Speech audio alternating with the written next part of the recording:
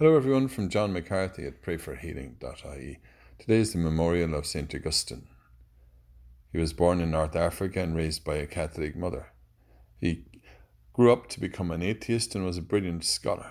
The decisive moment for Augustine's life was said to have happened while he was reading in the garden one day and heard a child chanting, "Take up and read, take up and read." Feeling a divine nudge, Augustine opened the Bible and read in Romans an exhortation to abandon licentiousness and follow Christ. Augustine was suddenly confronted with the sin and need for redemption. Today's Gospel reading is from Matthew.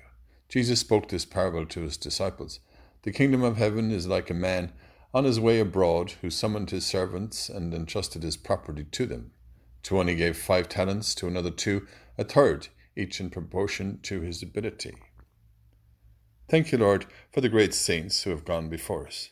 May we, too, like St. Augustine, feel the divine nudge and use our talents and abilities for the upbuilding of the kingdom of God as we pray together and say for one another. Hail Mary, full of grace, the Lord is with thee. Blessed art thou among women, and blessed is the fruit of thy womb, Jesus. Holy Mary, Mother of God, pray for us sinners now and at the hour of our death. Amen.